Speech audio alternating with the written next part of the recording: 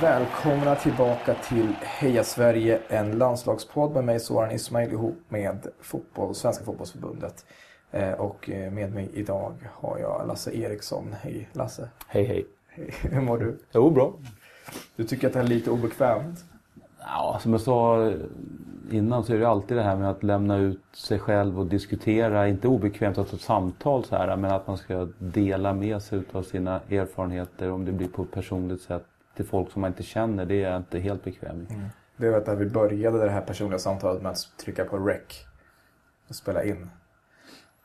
Hur har du förhållit dig till... Har det alltid varit så? Ja, jag har alltid varit väldigt så här öppen och kunna uttrycka mig till folk vad jag tycker och tänker. Men inte så mycket att jag behöver få med mig massorna på något sätt. Utan det är mer att kunna uttrycka hur jag mår och hur jag känner. Det tycker jag är viktigt och det har jag alltid kunnat göra.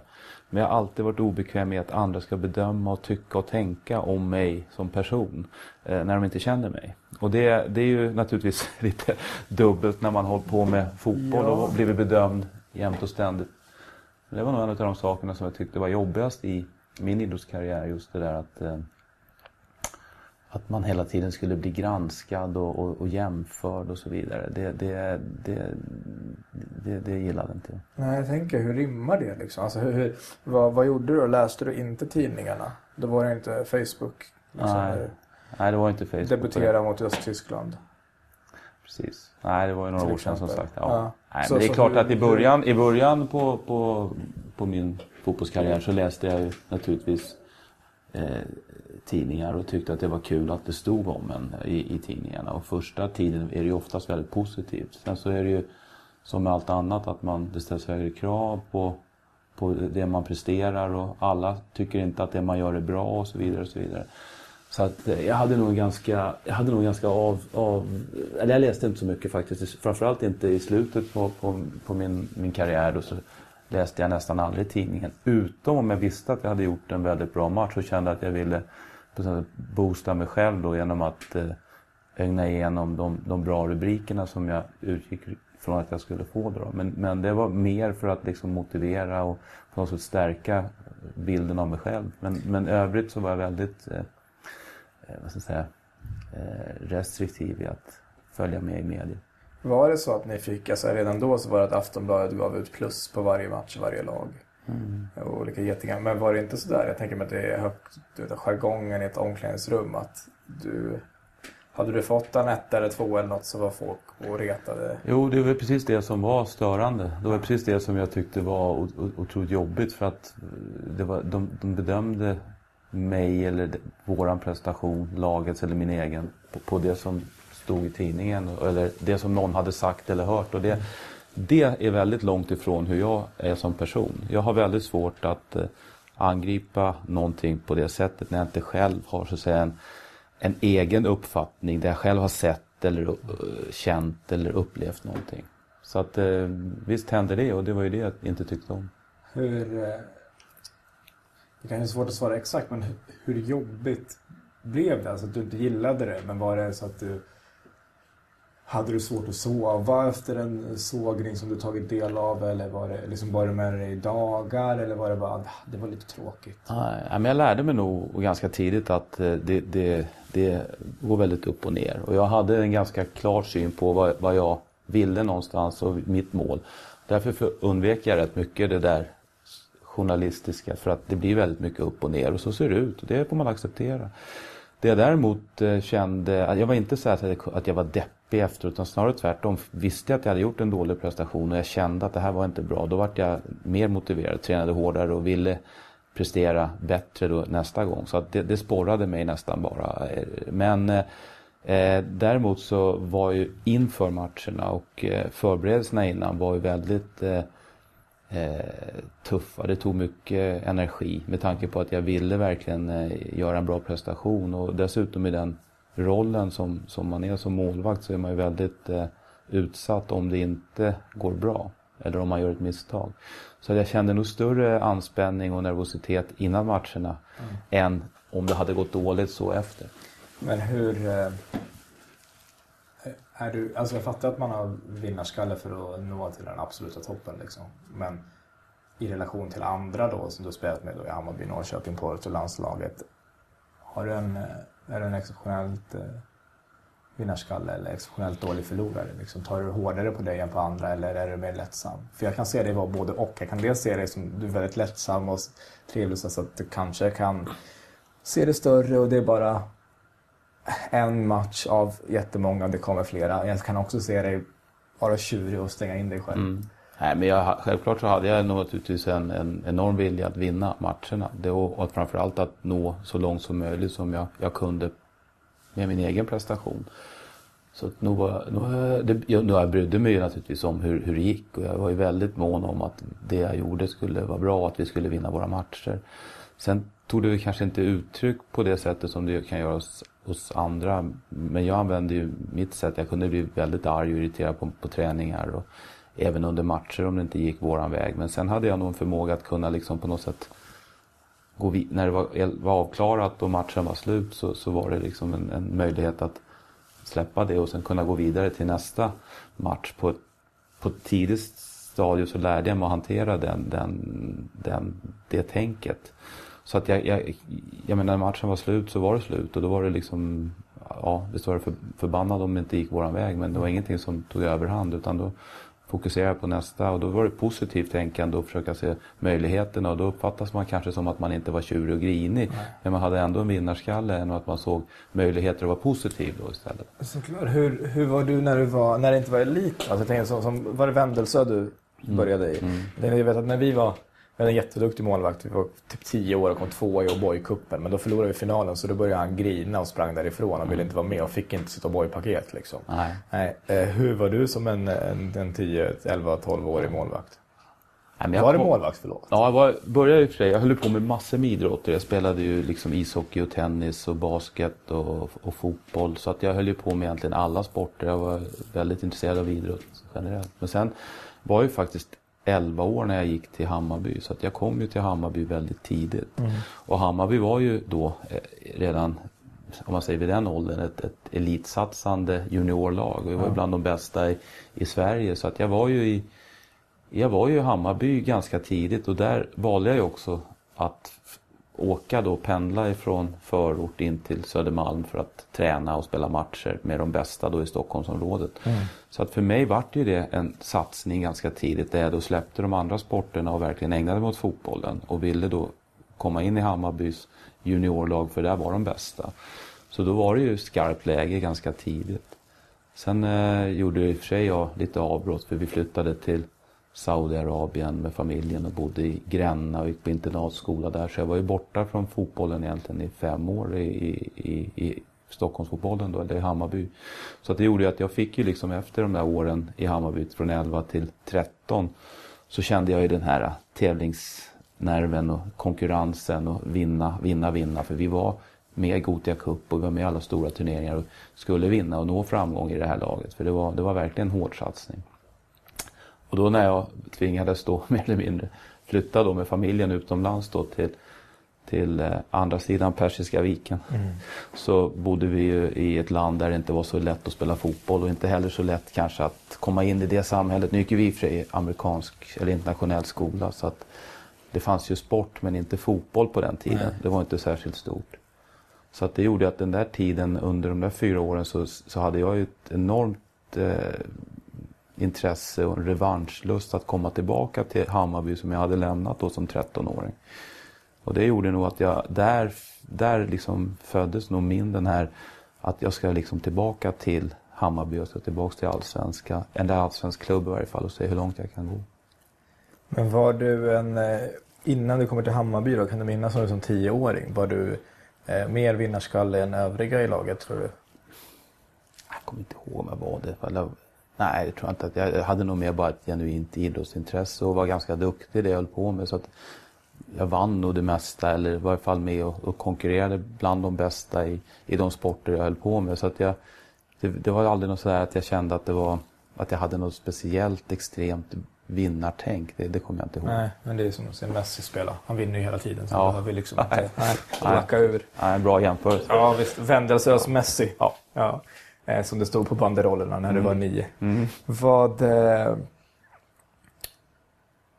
Har du alltid varit målvakt när du spelade fotboll? Nej, jag började som utspelare. Ja. Och sen spelade jag när man började där knattserier och ungdomsserier. Så hade vi 2 lag i Vändelsö där det var ett lag då där min bästa kompis spelade ute. Och då så frågade de om inte jag kunde börja spela med deras lag. Och de hade ingen målvakt. Och jag tyckte att jag kan testa att stå i mål då. Ja. Och så gjorde jag det. Och då tyckte jag att det var kul och så gick det bra också. Så då fortsatte jag med det. Hade du någon förebild målvaktmässigt? Var det något, eller? På den tiden var det väl egentligen Ronny Hellström som stod i landslaget som var den som var i Sverige den största förebilden. Och det var väl egentligen allsvenskan hade man inte riktigt så där samma koll på som man har idag. Och internationellt var det inte heller så där jättemycket matcher man såg från Italien och Spanien och Tyskland och så vidare. Men under VM och EM då såg man ju dem, till exempel Sepp Maier i Tyskland och Peter Shilton i England och sådär. Det är ju sådana här målvakter som man kanske då inte följde dagligen men som man ändå kände igen. Men framförallt var det ju Ronny Hellström var ju väldigt stor i Sverige på den tiden jag växte upp. Vilken sport var du bäst på förutom fotboll? Det var nog tennis. Hur var det att flytta till Saudiarabien då som 13-åring dessutom? Det är ju lite olika liv väl? Eller hade ni ett eget liksom, community med utlänningar där nere? Så är det ju. Man bor ju ofta i sådana här compounds med västerlänningar då, man uttrycker som bor i områden och jobbar där som tillfälligt då 2, 3, 5 år eller något sånt där. Så det samhället i sig innanför murarna där är ju ganska likt det som man skulle kunna tänka sig i ett samhälle i Sverige då, eller någonstans i Europa. Men kulturen och livet är att leva med dels språket då, börja en helt ny skola med engelska som då undervisningsspråk. Ja. Det var ju tufft. Och sen naturligtvis lämna alla kompisar och den åldern också när man precis är 13 år och tycker liksom att det var, fotboll var kul, men det var ju roligt också det här att man börjar bli lite egen individ och frigöra sig till från föräldrarna och så vidare. Och där i Saudi levde vi ju väldigt tajt liksom. Dels kunde min mamma, eller fick ju inte köra bil, så att skulle man åka någonstans så var det ju då när min pappa kom hem då från sitt arbete och kunde skjutsa eller göra någonting då på kvällar eller helger och så. Så man var ju väldigt nära sin familj. Och så har jag 2 systrar då, en yngre och en äldre, och den yngsta var ju med direkt då, men den äldsta var kvar hemma under ett halvår. Sen kom hon också ner, så vi var ju väldigt tajta i familjen om man säger så. Det var ju för sig, det var ju kul och det är ju bra, för det är man kanske inte riktigt här i Sverige när man börjar bli 13-14, då börjar ju alla fara iväg åt olika håll. Men i min kropp då, som jag vill ju liksom bara ut och träna och träffa kompisar och ut och liksom vara det här fria, enkla som det är i Sverige. Det var ju väldigt frustrerande och jag var ju väldigt ledsen faktiskt de första året och längtade otroligt mycket hem alltså. Men sen med facit i hand då, när man väl kom hem och hade den där erfarenheten med sig, så kände jag ju också att jag växte ju väldigt mycket av det. Naturligtvis så kom jag hem med helt andra erfarenheter än mina vänner då, som bodde kvar i Vändelsö och kanske hade gett sig ut på en skolresa till Sigtuna eller något sånt där. Så att det var ju naturligtvis... Sigtuna, Sverige, Saudiarabien. Ja, men det var ju stor skillnad på det. Ja, Men hade du... fanns det någon sån här breaking point eller du bara anpassade dig eller så? För du måste vara, Första året var ju tufft, för då bodde vi i Riyadh och det var ju liksom, där var det inte så kul och boende och det var väldigt tuff skola liksom så här. Och det var första året var det liksom... farsan? Han jobbar på IBM i databranschen. Så att han flyttade sen hela familjen flyttade sen till Dhahran, till kusten. Och då bodde vi mycket bättre, hade nära till havet. Det var en helt annan miljö i det området där vi bodde, mycket större, mycket finare område. Och sen var skolan lättare då, eftersom då kunde jag ju språket. Då kunde jag engelska flytande och kunde liksom göra mig förstådd på ett helt annat sätt än vad jag kände första året. Och där var det också mer idrott på den skolan. Den var mer inriktad på idrott. Och det gjorde att jag fick både enklare och snabbare kontakt med de som var intresserade av sport och så vidare. Så där trivdes jag ganska bra faktiskt och hade anpassat mig ganska väl. Men jag hade ju hela tiden målet att flytta hem igen till Sverige. Fast då bodde mina föräldrar kvar och tyckte att jag kan inte bo hemma själv. Och när jag hade gått ut 9 så tyckte de att jag skulle fortsätta att studera då. Men då fick jag som sagt gå på internatskola i Sverige istället. Då var det inte Stockholm ändå, utan då var det Gränna. Och då spelade jag med Huskvarna IF som var det bästa laget på den tiden i den regionen då. Så då pendlade jag från Gränna till Huskvarna och tränade med dem. Men ständigt siktet inställt på att komma tillbaka till Hammarby. Förlåt, en okunnig, men då tänker jag öster. Ja, fast det är långt ifrån. Ja. Jönköping och Huskvarna är mycket närmare Gränna. Växjö är mycket längre ifrån. Så dit hade man inte kunnat pendla. Nej, okay. Men behöll du kompisarna? Alltså, du är borta flera år i Saudiarabien och sen så på internat. Hade du kontakt med din bästa polare? Ja, det hade jag. Hade hela tiden. Och när jag var hemma finns inte Skype? Nej, jag gjorde inte det heller. Nej, men det fanns brev. Jag skrev faktiskt brev. Ja, inte från Gränna kanske, men från... Till kamratposten som de fick läsa i hemlighet och så. Precis. Ja. Nej, men jag hade naturligtvis på somrarna när jag var ledig så hade jag ju kontakt med kompisarna. Och var ju med på en del turneringar, så framförallt alltså de som bodde i Vändelsö då, där vårt hus var kvar under den tiden vi bodde utomlands. De hade man ju kontakt med när man kom hem på sommaren. Men sen också de i Hammarby, de hade jag ju kontakt med eftersom jag fick vara med och träna då på somrarna och var med på olika så här sommarläger och sommarturneringar. Och det var Claes Eriksson som numera jobbar på Svenska fotbollsförbundet som utbildningsansvarig. Han var tränare då i det laget, så det var ganska kul. Vi brukar prata om det ibland när han undrar vad det var för tjockis som kom hem där från Arablandet som skulle stå i mål och undrar vad fan ska han hem och göra. Så det var lite, han brukar skoja om. Ja, vad heter det? Men vad fan, du måste tappa som fan på 4 år. De åren, eller? Jag redan nu av det här lilla jag hör blir bitter och dina vägnar. För jag känner så här, inte, du, som du säger, du har fått otroligt mycket mer livet. Inte bitter, men jag hade nog alltid burit med så hur bra hade man kunnat blivit? Fast jag tror att jag inte hade blivit så där. Jag tror inte jag hade gjort någon skillnad egentligen. Man vet inte heller vad som hade hänt om jag hade varit hemma.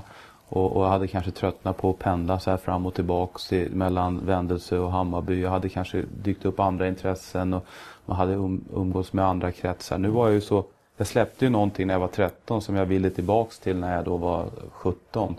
Och jag menar, den resan däremellan var ju bara en kamp mot att jag ville tillbaks till det som jag hade när jag var 13. Det är inte alls säkert att det hade sett likadant ut då. Sen var det ju inte så som det är idag, att man är liksom lite mer så här, ja, inte broiler ska jag inte säga, men man föder ju upp fotbollsspelare på ett annat sätt idag. Det är mycket mer specialiserat, man startar mycket tidigare, man tränar mycket hårdare, man har mycket mer fokus på en fotbollskarriär mycket tidigare. Så var det ju inte då. Alltså, vi pratar ju alltså början på 80-talet här, 80, 81, 82.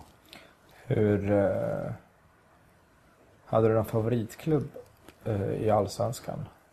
Innan du hamnade i Hammarby väldigt tidigt. Ja, nej, men det var ju Hammarby eftersom jag kom ju dit till föreningen så tidigt och dessutom uppväxt på södra sidan av Stockholm och båda mina föräldrar är uppväxta på Skånegatan på Södermalm, så att det kändes som att Stockholm är liksom, det är ju den staden och den klubben som och Hammarby då, som jag känner mest för. Än idag? Ja, fast jag känner mycket för Norrköping också under den tiden som jag var där. Så det är de 2 klubbarna i Sverige som jag tycker bäst om, så att säga. Norrköping har en annan relation till, men en väldigt, väldigt stark känsla för Norrköping också. Om du inte går till tankar och inte försöker resonera, om jag skulle bara säga så här, nu möts Hammarby och Norrköping imorgon. Vilka hoppas du vinner? Ja, då hoppas jag nog på Hammarby. Ja.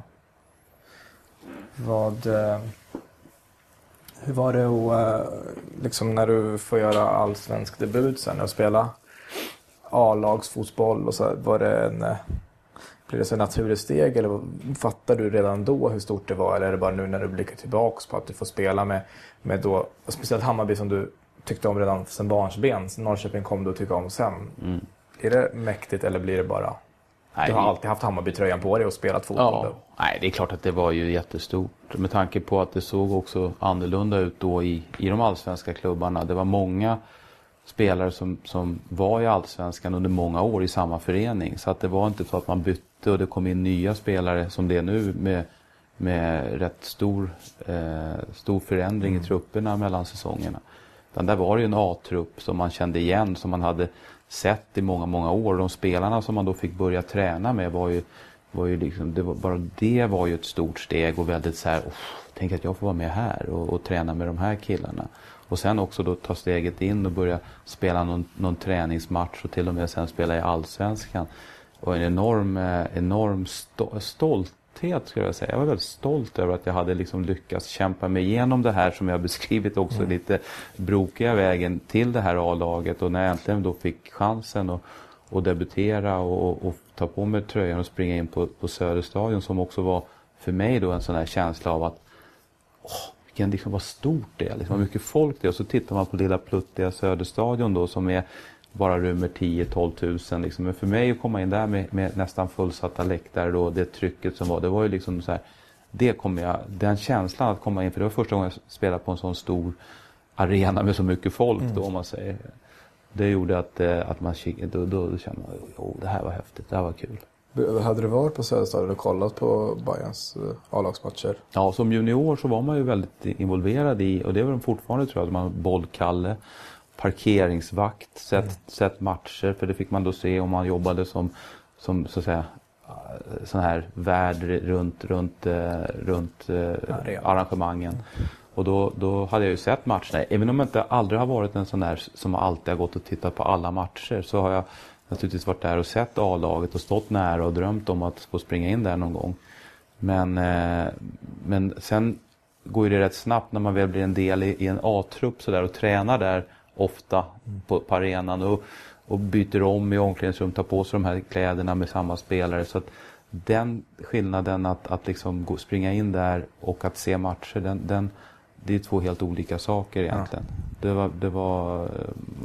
Man sakta men säkert så komma in i det där ändå, att man tillhörde det här A-truppen. För jag debuterade ju inte direkt, utan jag var ju med 1,5 år innan jag debuterade i Allsvenskan.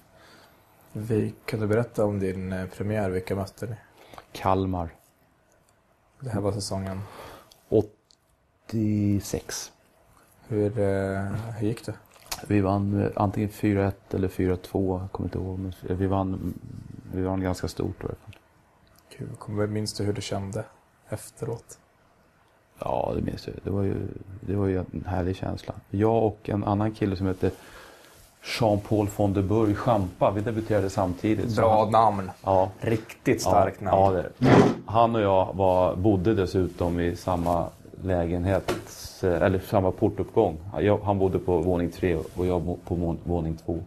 Och efteråt så gick vi hem där, och så var vi jävligt nöjda att vi hade debuterat samtidigt och dessutom vunnit. Så att det kommer jag ihåg. Gick man ut och festa? Nej, inte efter den matchen. Men det hände ju att vi ibland vann matcher, och på den tiden var det mer så faktiskt. Och det gjorde mig lite förvånad att man faktiskt var ute och liksom festade efter en vunnen match i Allsvenskan. För mig var det, men det går inte. Vi har ju träningar och matcher så jag kände mig liksom aldrig riktigt så där bekväm med det. Jag drack nästan aldrig någonting heller i samband med under säsong och sådär. Jag höll mig nästan alltid nykter och hängde med det där gänget naturligtvis, för det var ju kul. Men jag kände samtidigt att det var lite så här motsägelsefullt, för att här kände jag att jag hade kämpat som 17 för att vara så här professionell och nå hela vägen. Och så när man kom upp dit så märkte man att oj, så här professionellt är det tydligen inte. Utan det här verkar ju vara som att nu är man här och då kan man göra lite vad man vill. Men så det var ju mer festande då, och man var ju mindre så att säga iakttagen än vad som är idag med allsvenska spelare. Jag tror inte att det skulle kunna gå att man efter en vinstmatch går ut på Söder idag och liksom tar bira med kompisarna eller med de supportrar. Det funkar inte, men så kunde man göra då. För det är min bild av det också då på 80-talet. Alltså även på 80-talet, men även 90-talet. Jag vet inte, det är bara historien om Neboscha, att han rökte typ 2 paket cigg om dagen då.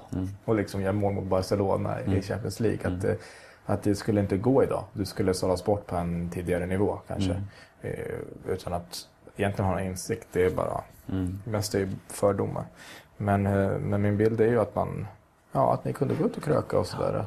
Nej, men jag tror att framförallt så kunde man kröka, låter ju lite så här hårt. Jag tror inte man att man kunde i alla fall röra sig mer fritt, och det var liksom mer så där så att säga, igenkänd vart man ju, eller iakttagen att man var någonstans. Men det var mer på en kompisnivå. Nu är det lite mer så här krävande. Du ska inte gå ut och festa, eller vad är du här för? Du ska liksom, på något sätt så känner många, tror jag, runt fotbollen och de här som gillar fotboll, att de på något sätt äger spelarna på ett annat sätt och kan styra dem vad de ska göra och inte göra. Och det är inte det där att man går ut tillsammans och är normal och umgås.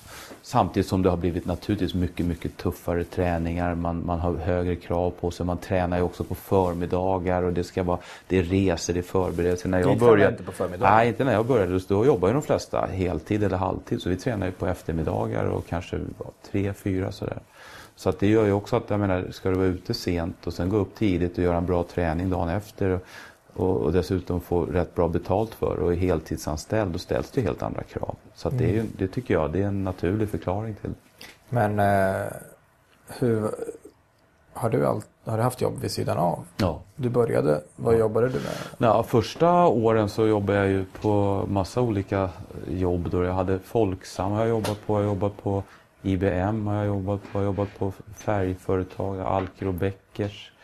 Så och du jobbar där och är fotbolls... Ja, du är inte proffs som att du inte... Nej, jag är proffs. Jag får ju betalt för att spela fotboll. Jag hade ju kontrakt. Det hade ju alla egentligen som spelade i Allsvenskan hade ju någon form av kontrakt. Men du spelade i Allsvenskan och hade jobb vid sidan av. Så var det ju egentligen fram till... Som en damspelare.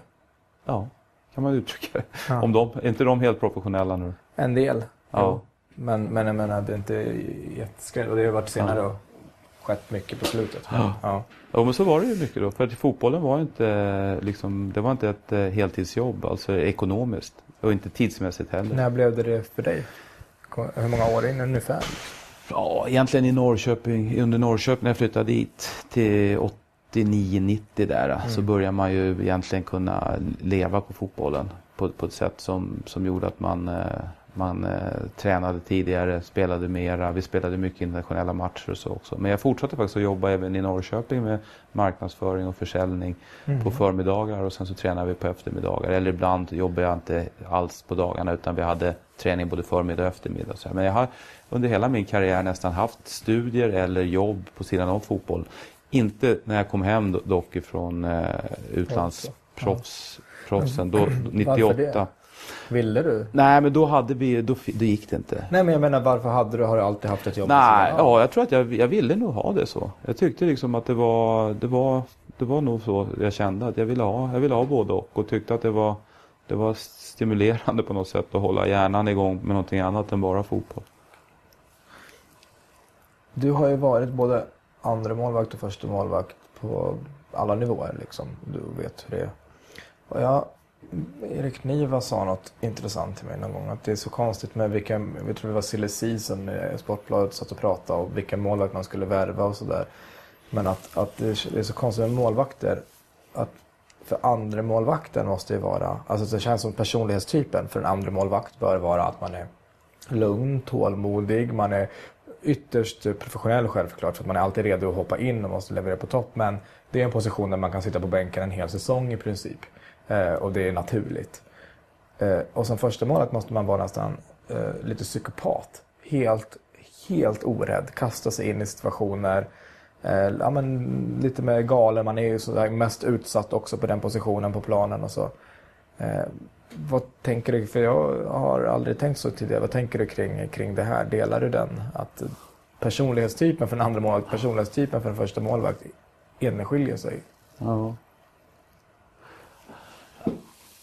Ja, det gör det kanske. Jag vet inte. Det finns nog ingen regel för det tror jag. Att det är så. Däremot så tror jag att om man ska bli första målvakt på absolut högsta nivå eller på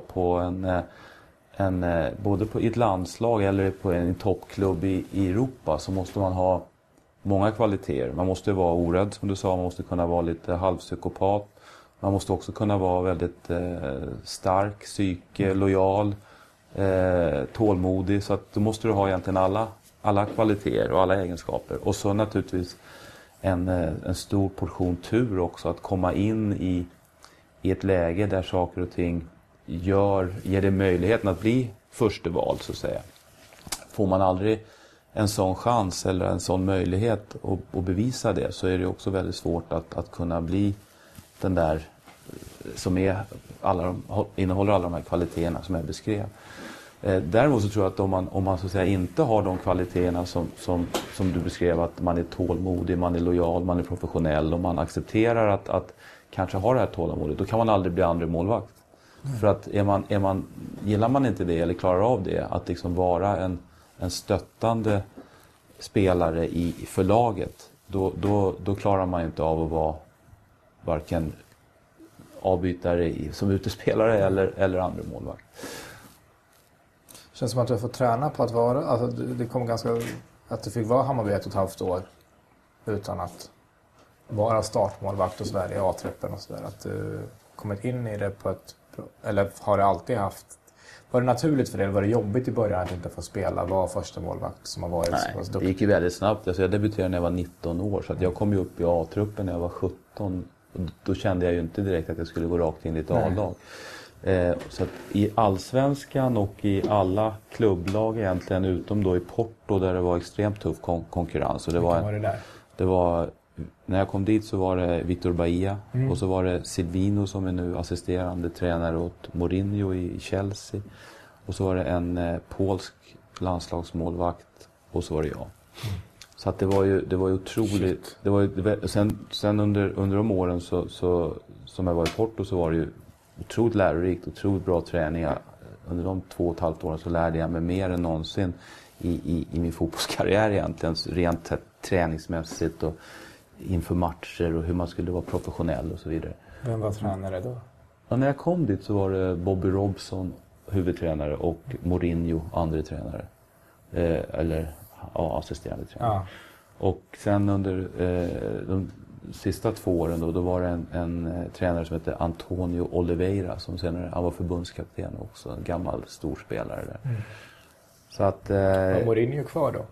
Nej, han och Robson gick till Barcelona efter jag hade varit där i ett halvår. Så jag kom ju dit mitt i säsongen och sen så efter det så flyttade de till Barcelona och då kom Oliveira in. Men på din fråga att det här var att vara andra målvakt under de åren som jag spelade, så var jag egentligen mest det i landslaget.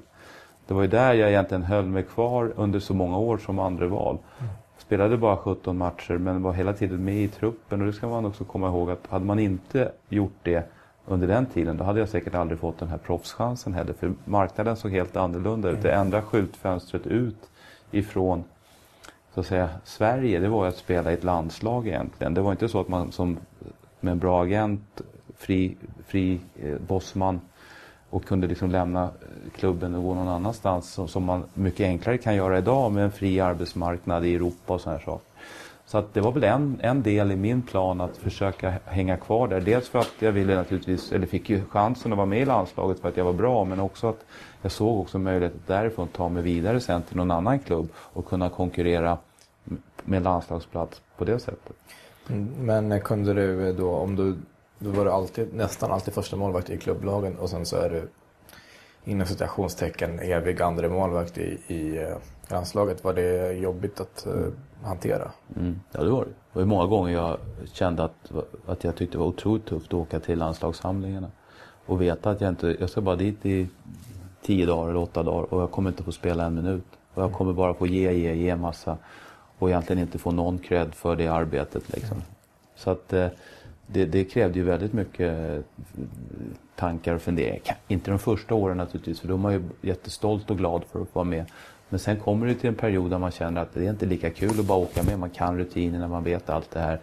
Men jag var ju så ärlig där mot mig själv och omgivningen att jag sa det att den dagen jag inte har den där lusten och motivationen längre, då ska jag inte åka med heller. Och det hade jag ju inte då efter 94 och hösten där, så 95 då i våren då kände jag att nu är inte jag rätt man att åka med och vara bakom och inte kunna bidra med den energi och den glädje som jag tycker är viktigt att ha om man ska åka med. Snackar man med liksom första målvakten då om den här situationen? Kan man stötta varandra i det här trots att man är konkurrenter, eller blir det konstigt? Ja, men det är nog mer ett stöttande från den som inte spelar än den som spelar, så att säga. Det finns ju inte någon någon anledning att gå och tala om för de som inte spelar att kom igen, kämpa på nu och ta min plats. För det finns ju liksom någonstans en konkurrenssituation ändå. Och att däremot så kan man ju vara liksom kompisar och umgås och ha trevligt ihop. Men när det väl blir liksom det här matchläget då är man ju alltid ändå sig själv närmast på något sätt. Tyckte du att det var orättvist? Alltså kände du då att du är bättre? För att min bild av det som ung och det jag minns från VM 94 det är att vi var i Norge på bilsemester och jag skulle se Sverige och Bulgarien i repris. Vi hade spelat in den. För jag antar att det var någonting på natten eller vad det nu var eller var bort.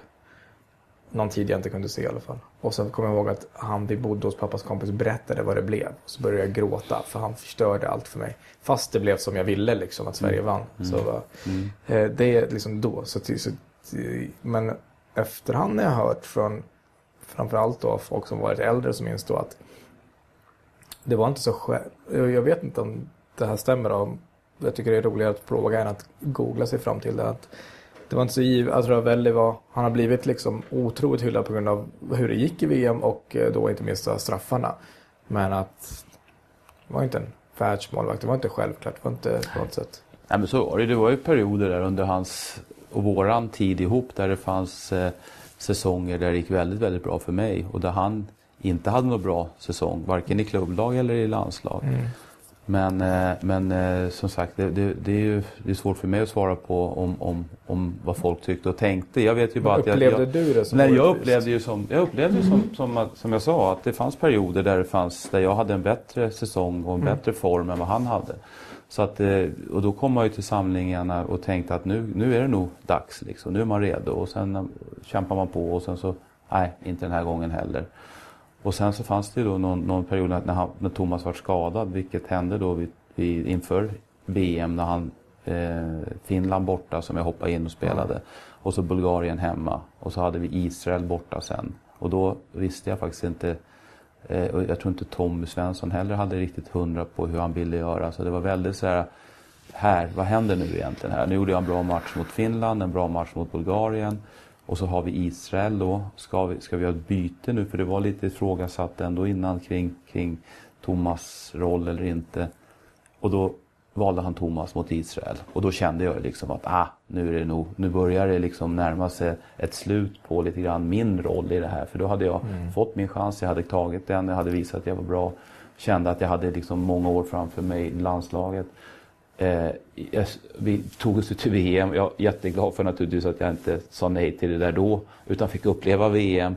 Och sen kunde jag vara med då under hösten efter VM då. Så kände jag som att nu är det dags. Liksom. Så att där fick jag ändå chansen att liksom visa vad jag kunde. Och pressen var enorm på att göra en bra prestation efter många år där jag inte hade spelat en riktig tävlingsmatch. Och så gjorde du det? Ja, så gjorde jag det. Och det gick bra. Det inte? Ja. Nej. Och då kände man ju liksom att då det funkar nog alla människor tror jag att då kommer man till en nivå där man känner att men då har jag gjort vad jag kan göra liksom, men nu kan jag inte göra så mycket mer. Hur var VM då utifrån ditt perspektiv? VM? Ja. Nej, men jag tycker vi hade liksom en otroligt bra stämning i laget. Vi hade en otroligt bra balans utav unga spelare, erfarna spelare som var i sitt livsform. Och så en väldigt bra förbundskapten som visste hur han skulle formera både tränarstaben och spelartruppen. Och så hade vi då en erfarenhet från EM då 2 år innan där vi hade varit med i ett mästerskap. Vi hade gjort en hel del enkla misstag kanske i planering och sådana här saker. Så att förberedelserna var väldigt bra och sen så som jag tror många har beskrivit så växte vi in i den där turneringen för att vi började ju inte så bra. Det fanns en oro och nervositet. Så märkte vi att det här går ju bra. Vi gjorde bra prestationer, vi vann matcher. Det var ett jäkla självförtroende i laget och många spelare liksom kände att det här är bara, nu kör vi bara på. De tänkte nog inte ens. Det var bara ett flow så här genom hela turneringen. Hur var det för dig då vetande så att du troligtvis inte ska spela? Tyckte du att det var det kul ändå? Ja, nej, det var ju perioder även där naturligtvis där man kände att det var väldigt, väldigt många dagar man var borta från hemifrån om man säger så. Och att bara träna och vara med där i den där miljön, det är ju inte så himla roligt alltid. Men samtidigt när det blir sportsligt positivt så rycks man ju med i det också. Man känner ju en glädje i att vi ändå vinner matchen, att vi tar oss vidare i det här. Och det överväger ju naturligtvis de här dagarna där man kände att det här var inte det roligaste. Så att den totala bilden är ju väldigt positiv. Minns du vad du kände inför straffsparksläggning då som målvakt? Ändå, det måste ju vara något, alltså fast du inte ska stå i mål, men... Straffsparkar är ju lite, det är gambling. Man vet inte riktigt hur det kommer att gå. Är det målvakten som blir hjälte, eller är det så att man inte har en chans och det bara är fantastiska straffar, eller får spelarna gummiben? Så det är ju alltid ett väldigt så här, det är ett väldigt psykologiskt spel så där. Men jag tyckte vi hade liksom jobbat oss in i den matchen på ett sätt som kändes att vi hade ett litet övertag ändå, psykologiskt övertag. Det kändes som att vi var mer sugna på att vinna den där straffsparkstävlingen än vad rumänerna var. Och det kände jag nog, att jag tror att vi har en stor chans att greja det här. Sen hur det sen blir med missade straffar och straffräddningar och så vidare, det är en annan historia. Men sitter du nervös där, det bara suger i magen? Och, ja, eller? Det är man ju. Man är nervös kanske inte är rätt ord. Man är väldigt sådär engagerad. Hur var Mourinho? Hade du någon erfarenhet, eller var han bara i skuggan? Nej, han var ju med i alla träningar. Han var ju väldigt... Hade han samma pondus då? Samma utstrålning? Ja. Han var rätt... Som jag uppfattade honom så var han rätt kaxig. Så här, lite så här macho-attityd. Så där. Men ändå med väldigt omhändertagande. Jag vet ju till exempel att han... Första månaden där så bodde jag ju på ett hotell där själv i centrala Porto. Och han bodde inte långt därifrån. Och han pratade ju engelska då. Det var inte så många som pratade engelska. Och Robson naturligtvis, men spelarna pratade inte engelska. Så han frågade om jag ville åka med till träningarna på morgonen. Så han kom och hämtade mig där på morgonen på hotellet. För jag hade ju ingen bil heller då. Och så snackade vi lite och han frågade lite om hur det var. Så han, men då så vet jag att jag åker alltid 2,5 timmar innan träningen. För det kan bli trafikolycka eller det kan hända någonting. Så jag får aldrig komma sent. Så att vill du åka med mig så får du åka 2,5 timmar innan. För då är jag där.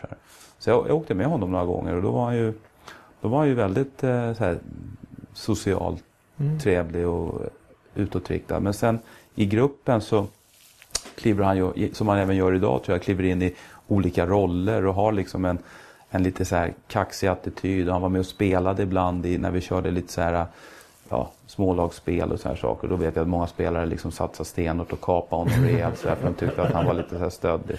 Men samtidigt så var han ju väldigt nära Robson, och Robson var ju liksom huvudtränare och visste att de var tajta, så det blir en respekt, och han har ju en aura kring sig och hade även då som var väldigt stark.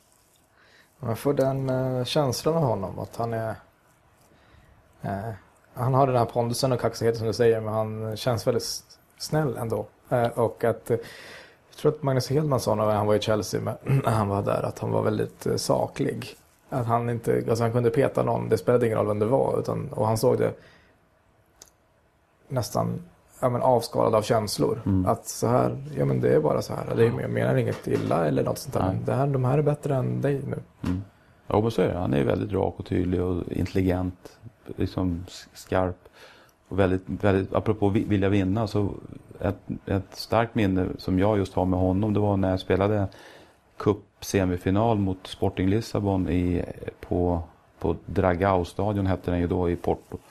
Och det var den första liksom, nästan det var nog andra veckan som jag var i Porto då, i det laget, och då jag stod ju alla matcher då när jag kom ner, för dels hade de ju Vitor Bahia avstängd, och sen var ju då den här Silvino som jag nämnde, han var skadad. Så jag köptes ju dit för att gå in rakt in och spela direkt, och det var ju också en jäkla omställning. Men hur som helst så mötte vi Sporting där, och som det är i Sverige då, hur man är fostrad och hur man ska vara lojal mot alla och sportslig så låg en av deras spelare skadad precis vid straffområdet, och jag får bollen och liksom spelarna skrek då, liksom slängde ut bollen till mig och så här. Jag tyckte, men jag ska ju sparka ut den över sidan, för han ligger ju skadad här. Det har man ju lärt sig i Sverige.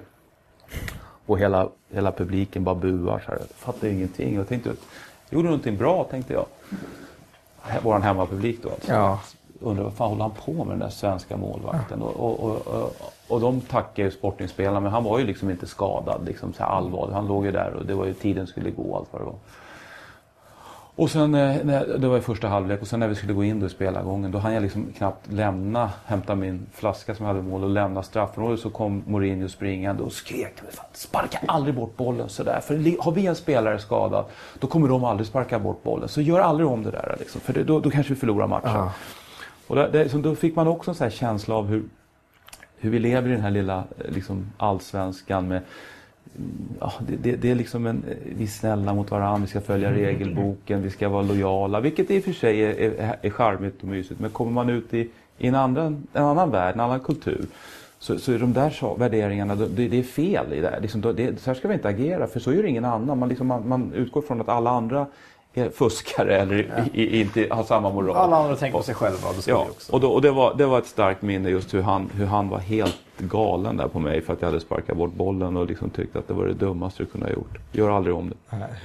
Var det samma i omklädningsrummet? Tyckte andra spelare också bara så här, vad gör du? Nej, men det var inte så mycket snack om det då. Jag tror då var det mer, det var så mycket andra grejer som hände. Och gick det i matchen? Jag tror att den matchen vann vi med 1-0 tror jag. Och sen så var det 0-0 nere så gick vi till final. Kung. Fick du spela finalen också? Ja, i Paris gick den. Det är konstigt, den låg på neutral plan. Ja. Och den förlorade vi med 3-1 tror jag. Mot? Ja, jag måste tänka. Vilka det var mot? Belenenses. Nej, det var nog Supercupfinalen. För det var Sporting det också. I Paris var det Sporting. Kan det vara så att det var en tredje avgörande match så att den gick på neutral plan? Får googla på det där. Men i Paris mötte vi Sporting i varje fall i någon final, och den matchen förlorade vi med 3-1 och den spelade jag, och då gjorde jag ingen bra match. Det var tufft när vi landade sen på flygplatsen. Men hur var det sen att komma hem från Porto till Bayern? Det var en jävla omställning, va? Ja, det var ju kanske, för mig kändes det som att då hade det gått 2,5 år där och jag hade spelat kanske 15 matcher eller något sånt där under den här perioden. Och kände kanske då att liksom, nu börjar ju min tid att rinna ur som fotbollsspelare. Jag har varit det i många år och kände att min motivation började väl att kännas lite så att jag ska ge en sista chans här nu. Och det vore kul att få avsluta på hemmaplan då. Och Hammarby var ju på uppgång då rejält. 1998 så hade ju då Göran Paulsson som var ordförande då, som var en stark man och hade med sina ICA-handlarmetoder lyckas få ordning på Hammarby faktiskt på många sätt. Jävligt duktig på liksom att sälja in och marknadsföra Hammarby. Och Roffe Zetterlund var tränare med sina hårda nyper och jäklar namma och hade verkligen fått ett tryck kring Hammarby då. Så jag kände att kul att komma hem. Var det de som hörde av sig till dig? Ja, det var det. För att jag hade ju då som sagt jag hade faktiskt 1 år kvar på mitt kontrakt, men gick till Porto och sa att det vore väl bra om jag kan få åka hem om jag ändå inte spelar här så mycket och ni kanske ändå inte vill ha mig kvar och sådär. Alltså då gjorde vi en överenskommelse att jag fick lämna klubben utan någon övergångssumma då, så att Hammarby kunde få hem mig gratis och så här. Och sen så skrev jag på 3 år med Hammarby. Du fick avsäga dig den lönen? Ja, vi gjorde en uppgörelse där helt enkelt som gjorde att jag fick en viss del utav lönen mot att vi förhandlade fram det, att vi liksom löste det. Men jag fick ju inte hela det året som jag hade kvar då, utan jag fick liksom möjligheten att flytta hem istället. Och då var ju Hammarby väldigt bra, och då hade Per Fahlström då som spelade i Hammarby då gjorde en kanonsäsong. Så jag kom ju tillbaks då på hösten eller sommaren 98 och hade ju då jag fick ju komma tillbaks till hård träning och ordentlig liksom så här att prövning egentligen, att se om jag skulle ta tillbaks den där platsen eller inte. Så under hösten där så spelade jag ju inte, då spelade ju Per Fahlström. Roffe ville ju inte byta då för bytandets skull, utan jag kände ju då att då började jag fundera lite. Det var inte riktigt vad jag hade tänkt mig då när jag flyttade hem, utan jag hade tänkt att jag skulle börja spela direkt. Men den perioden var ändå bra, för då tränade jag i kapp, jag kom in i det igen, jag kände liksom att jag hade liksom nästa år då, året 99, det hade jag liksom framför mig då som målet då att börja spela i Allsvenskan igen då. Och så blev det ju också. Hur var Zetterlund som tränare? Jag hade ju honom egentligen bara under hösten 98 och våren 99. Sen fick ju han sluta då. Så att han levde nog kvar lite grann i det gamla tänket när det gällde träning och metoder, hur man tränar. Så mycket fysik och mycket kamp och sådär. Men en jäkla auktoritär person. Alltså han har också en aura kring sig där man känner att han inger verkligen respekt. Och det han säger och sa var ju väldigt så här, liksom, trovärdigt och auktoritärt. Och sen hade han väl sina brister också kanske, lite som alla andra. Vem är den bästa tränaren du har haft enligt dig? Kan du säga det? Det är så svårt, de är bra på olika sätt i olika faser i Vem ens har lärt karriär. dig mest? Vem har du utvecklats mest under? Som målvakt så har jag utvecklats mest under den målvaktstränare jag hade i Portugal. Som var en polsk landslagsmålvakt. För detta spelare då i Porto, bland annat i Bastia i Frankrike.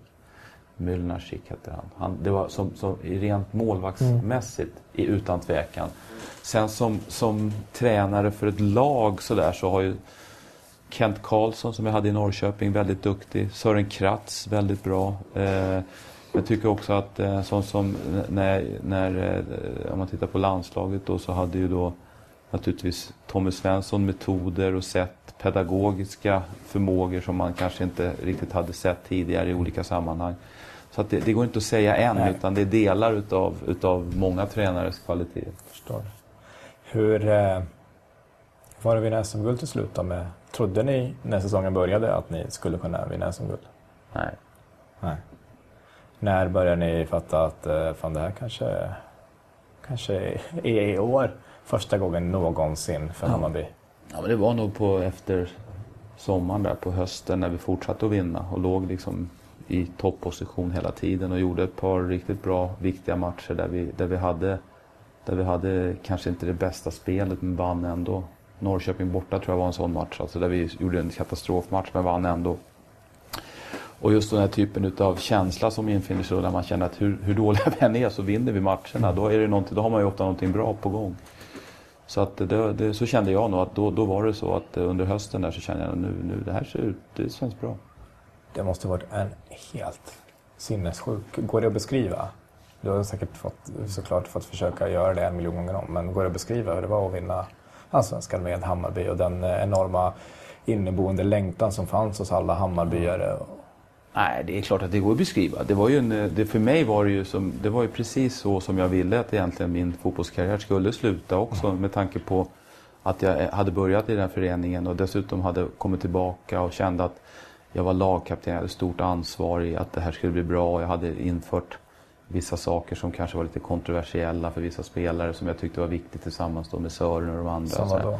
Nej, men att vi tränade då, vi ändrade på träningstiderna. Så när jag kom hem så tränade Hammarby på eftermiddagarna fast alla var professionella. Ja. Vi införde så att vi hade mat efter träningarna. Vi hade krav på varandra att inte liksom gå ut och festa, även de unga spelarna. Om det hade någon som hade ryktats om att någon hade varit ute sent så tog vi ansvar för det. Vi tog ett enormt ansvar, vi spelare som var lite äldre. Vad hände om man hade varit ute och festat? Nej, men vi pratade ju med dem och liksom vi tog ansvar för det. Vi som spelartrupp fick reda på det, hade hört rykten. Då så satte vi oss ner med dem och sa, nu vill vi snacka med er. Är det sant att var ni ute igår eller så här? Ja, var ni eller var ni inte? Ja, det håller ju inte. Vi är 35 år och tränar för att vinna någonting och ni är med i den här truppen och så är ni ute och festar liksom. Det håller liksom inte, det funkar inte. Och då är det tar de till sig då? Ja, eller det, folk som fick lämna nej, men det vet man inte. Det är klart att vi hade ju inte superkoll, vi följde ju inte alla, men det kändes ändå som att det var en markering, en rätt markering att agera på det sättet. Och likadant i träning när när spelarna inte hade koll på om man vann smålagsspelet eller förlorade eller om man kom i tid till träningen eller så här saker. Det fanns en enorm liksom gruppdynamik i det där som också jag naturligtvis var bidragande till, men det var Hasse Eskilsson och Christer Fürst och några till som också, Andreas Bild, som också tyckte att det här är liksom, ska vi greja det här så måste vi ha den här disciplinen och den här lojaliteten, och när man kan få en grupp att agera så är det häftigt. Men känslan att vinna det där, det var det du frågade om, och uppleva det här guldet, det var ju det som jag kände Jag minns det faktiskt än idag hur det där var att vinna då på Söderstadion sista matchen mot ÖIS också då, mot ett lag som vi då låg under med i början. De tog ledningen och sen så fick vi jobba oss tillbaka. Och så när slutsignalen går så stormas hela planen av supporterna. Och vi måste bara fortsätta liksom och ha den här glädjen in i omklädningsrummet, vidare ner till Mosebacke där det är fullt ställ. Och liksom man bara liksom lever i en slags här lyckorus i ett dygn liksom, och nästan 2 dygn. Och jag måste erkänna att det är väl den gången jag känt att nästa match när vi ska möta Sundsvall borta, då nästan skiter jag i hur det går liksom. Bara vi får komma tillbaka till Medborgarplatsen och fira det här. Ja. Så att det var en fantastisk känsla och den är liksom, jag blev alldeles glad liksom, när man pratar om den även idag. Shit, vad coolt. Jag tänker allt som du berättar så vi är där på Dragao-stadion och spelar, vi gör det här i VM. Inte bara då bara så här, se det här framför dig. Jag känns som att jag kan så återblicka, kommer ihåg den där matchen. Man var så här 13 och vann med 1-0 för 17 föräldrar liksom. Nej, men jag har ju... Tänker du mycket på det? Nej, jag gör inte det. Alltså, tyvärr så är jag lite så här dålig på att minnas tillbaka. Sådana här tillfällen blir det ju mycket så. Jag blir väldigt glad och stolt över vad jag har gjort och vad jag har fått uppleva. Det är helt vansinnigt. Och framförallt också alla de här människorna som man har mött, alla de här minnena som man har haft och sådär. Och jag skulle nog behöva bli lite bättre på att lyfta fram de minnesbilderna lite grann, för att det blir man ju glad utav. Men jag är ändå så glad ändå i vardagen. Ja. Jag behöver i och för sig inte de där, men jag tycker att det är kul, det liksom ger lite extra krydda. Ja. Och framförallt så är jag ju väldigt stolt över och glad över allt det här som man har gjort genom alla år och upplevt också olika tidsperioder i ett fotbolls-Sverige som höll på att gå från ren amatörism till halvprofessionalism till professionalism. Det är också en kul resa. Ja, jag tänker, det låter också som att det skulle inte vara helt omöjligt. Din historia och Kennedys låter inte jätteolika. För ni spelar i samma lag och nu 14 år senare spelar han fortfarande då och spelar i Bayern. Han har också varit utomlands. När jag pratade med honom så var det så han kom tillbaka till Bayern och det var ganska oprofessionellt och folk och så här tagit in lite grejer och då inte även stor skillnad med Nanne när han kom in. Men ändå och nu kanske han får inte säkert det är hans sista säsong, men... Nej, men det är precis, det är som du säger. Han är lagkapten. Han är den som tar stort ansvar. Han är väldigt duktig i det han gör och sen dessutom då kunna få kanske avsluta sin karriär och vinna ett SM-guld till då med Hammarby. Det vore ju jättekul alltså. Jag fattar, ingen tror ju såklart att Hammarby, alla institutioner vet att Malmö vinner, men vad tänker du om Hammarby den här säsongen då? Jag trodde ju att de skulle få tuffare i inledningen här, för jag såg ju lite matcher förra året och jag har ju följt dem de senaste åren och känt att visst de har någonting på gång, men att gå från att vinna Superettan och göra bra ifrån sig direkt i Allsvenskan, det är inte lika lätt och det är tuffare tempo, det är bättre motstånd och så vidare. Men alltså, jag tycker de har gjort det jättebra och framförallt det jag känner mig mest glad över det är att det funkar som sagt även när det inte går riktigt bra spelmässigt. Kolla senaste matchen här när de egentligen inte gör en bra match men ändå vinner. Och 2-1 mot Falkenberg. Det var inte Falkenberg. Jag måste tänka vilka var de mötte nu. Men det är inte hemmamatchen när de ledde med 2-0 i paus och sen så blev det 2-1 och så höll de på att släppa. Var det Falkenberg? Det var något lag utan fans. Jag kommer inte ihåg vad det var. Jag tänkte, utan fans var det. Åtvidaberg var det. Ja. Åtvidaberg. Ja, det var typ det jag sa. Ja. Och den matchen är ju en sån där match som jag känner att grejer man det där utan att göra en topprestation och ändå vinner så är det bra. Det är bra gjort. Och sen att vinna derbyna då, liksom de här stora matcherna, det är ju häftigt naturligtvis och det är ju en skjuts. Men för att bli riktigt bra så måste ett lag vara jämna och bra, jämna under en hel säsong. Och det tycker jag Hammarby har visat hittills i varje fall. Så får vi se nu då hur det ser ut framåt sommaren och så här innan sommaruppehållet. Men jag är jätteglad för den prestationen och det de har visat hittills. Du är ju målvaktstränare i landslaget också. Så har jag hört något rykte om att du håller Isak som en av världens topp 3 målvakter. Stämmer det? Ja, jag tycker han tillhör, de år jag har jobbat så har jag sagt att han tillhör de bästa 10 har jag sagt i Europa. I de lagen som vi har spelat emot så tycker jag inte det finns många som har varit är lika bra som han är under så lång tid och den jämnheten som han har. Det är väl det jag har sagt. Vad är hans främsta vad är det som gör honom dels att han kan hålla den nivån eller hålla? Ja, men dels är han ju enormt jämn i sitt spel i landslaget. Jag kan inte minnas någon match peppar tar i trä där man kan säga vilka misstag han gjorde. Vad dålig han var som släppte in det där skottet. Han gör väldigt få misstag och är väldigt svår egentligen att göra mål på i både träning och match. Han är svårforcerad helt enkelt som målvakt. Han har räckvidd, han är snabb, han kommer ut bra och så vidare och så vidare. Och det är de bitarna jag tittar på som jag tycker är hans spetskvaliteter plus det här lugnet som han har, den erfarenheten som han har. Han går fortfarande liksom in i en stor match och ser ut som att det som han alltid gör liksom, att det berör honom knappt. Utan han går in där, fokuserar, gör sitt arbete och det här låter ju kanske som att det är enkelt, men det är bland det svåraste som finns att vara så där jämn och så där professionell i allting han gör. Det är det jag gillar mest hos honom. Om du skulle säga vilka som är världens topp 3 målvakter just nu, vilka håller du högst? Och om det är att det blir 4 så får det vara så, men vilka? Har du en som är bäst i alla fall?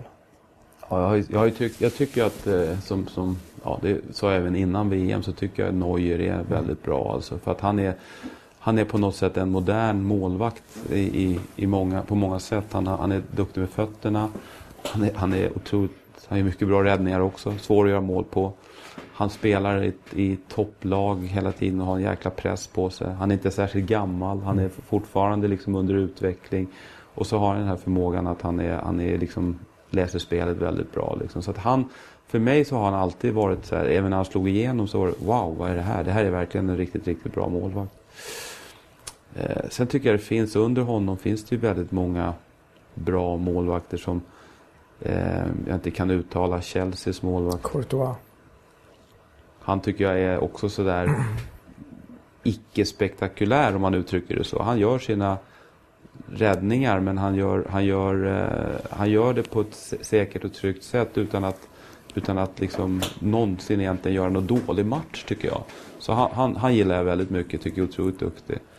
Det är väl de 2 som jag känner lite grann som är lite sådär, ja, de skulle jag kunna ta ut om Isaksson blir skadad. Och om Isaksson blir skadad på ett sätt som gör att han inte kan spela fotboll längre, vem har vi som tar över efter honom som du ser på sikt? Jag vet att det finns några namn som du kan säga, men vad tror du?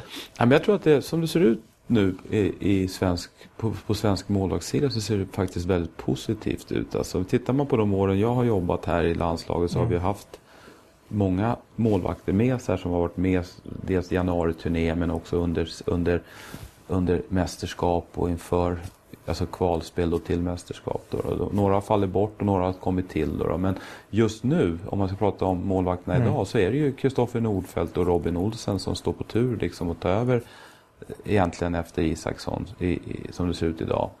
Och sen har du ju då som bubblare, om man nu uttrycker det så, fast ändå lite så här, ja, de har varit med och både U21 och A-landslaget. Så har du Kalle Jonsson som spelar i Danmark.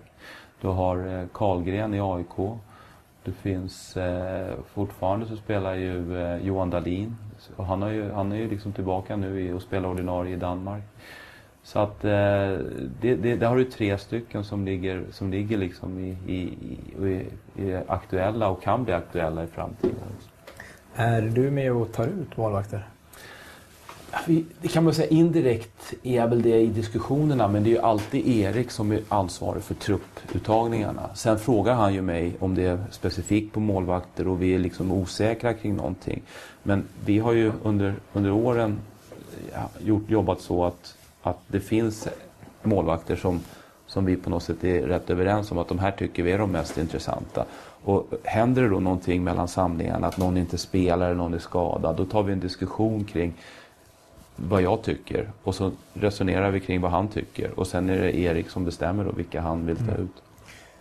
Åker du och kollar på då Johan Dahlin och vad det kan vara? Liksom? Ja, det händer. I mitt uppdrag ingår ju inte att se de här på live så att säga. Det hade jag gärna gjort om jag hade haft möjlighet att göra det och tid att få åka iväg och se. Det har hänt att jag åkte iväg och sett Kristoffer Nordfeldt till exempel i Herrenfen när han spelade. Innan han togs ut så var jag där nere och tittade på en match live då för att se honom på plats då. Tar du reda på om han får spela innan? Eller? Ja, det gör man ju naturligtvis. Så man åker ju inte ner på... Nej, på chans. Nej. Och sen har jag ju sett Johan Wieland i Köpenhamn också. Men de flesta målvakterna följer jag via Y-Scout. Det här som finns som vi har, förbundet har ett sånt system där man kan se alla ligor från hela Europa och alla matcher och få väldigt bra information kring spelarnas prestation också. Man bara vill se hur deras räddningar har varit eller vad de har gjort. Så att där följer jag ju deras prestationer. Då är det filmat material också? Ja, det är match. Det är matchbilderna som läggs upp på en central server med ett inlogg. Så kan man se alla matcher och alla händelser och allting. Coolt. Kan man se det live eller efter? Nej, vissa ligor kan man se live. Men de flesta ligger dagen efter. Vilken match var det bäst stämning, bäst tryck? Nej, jag tror att bland de bästa matcherna som har varit rent så här publikmässigt har nog varit Stockholmsderbyna, måste jag säga, trots allt. Med den enorma inramning som det var då när vi mötte AIK och Djurgården under framförallt då 2001. Och då var det var helt galet vilken stämning det var på läktarna. Så det är väl det som jag kommer ihåg som var det bästa inramningen. De största matcherna eller viktigaste matcherna, det var nog ändå den på Råsunda när vi spelade mot Bulgarien där som jag nämnde tidigare. Det här VM-kvalet då där det var fullsatt Råsunda och den landskampskänslan då att komma in då och spela liksom den första riktiga tävlingsmatchen som för mig då på hemmaplan och på Råsunda, det var en annan typ av stor upplevelse om man säger.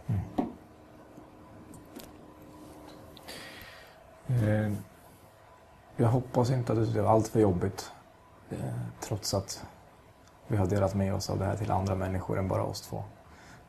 Tack för att jag fick göra det lite jobbigt för dig en timme. Stort tack för alla som lyssnar när Lasse har det jobbigt en timme. Och tack till Petter som klipper ihop när Lasse har det jobbigt. Tack till fotbollsförbundet också såklart. Tack ska ni ha. Vi hörs igen nästa vecka.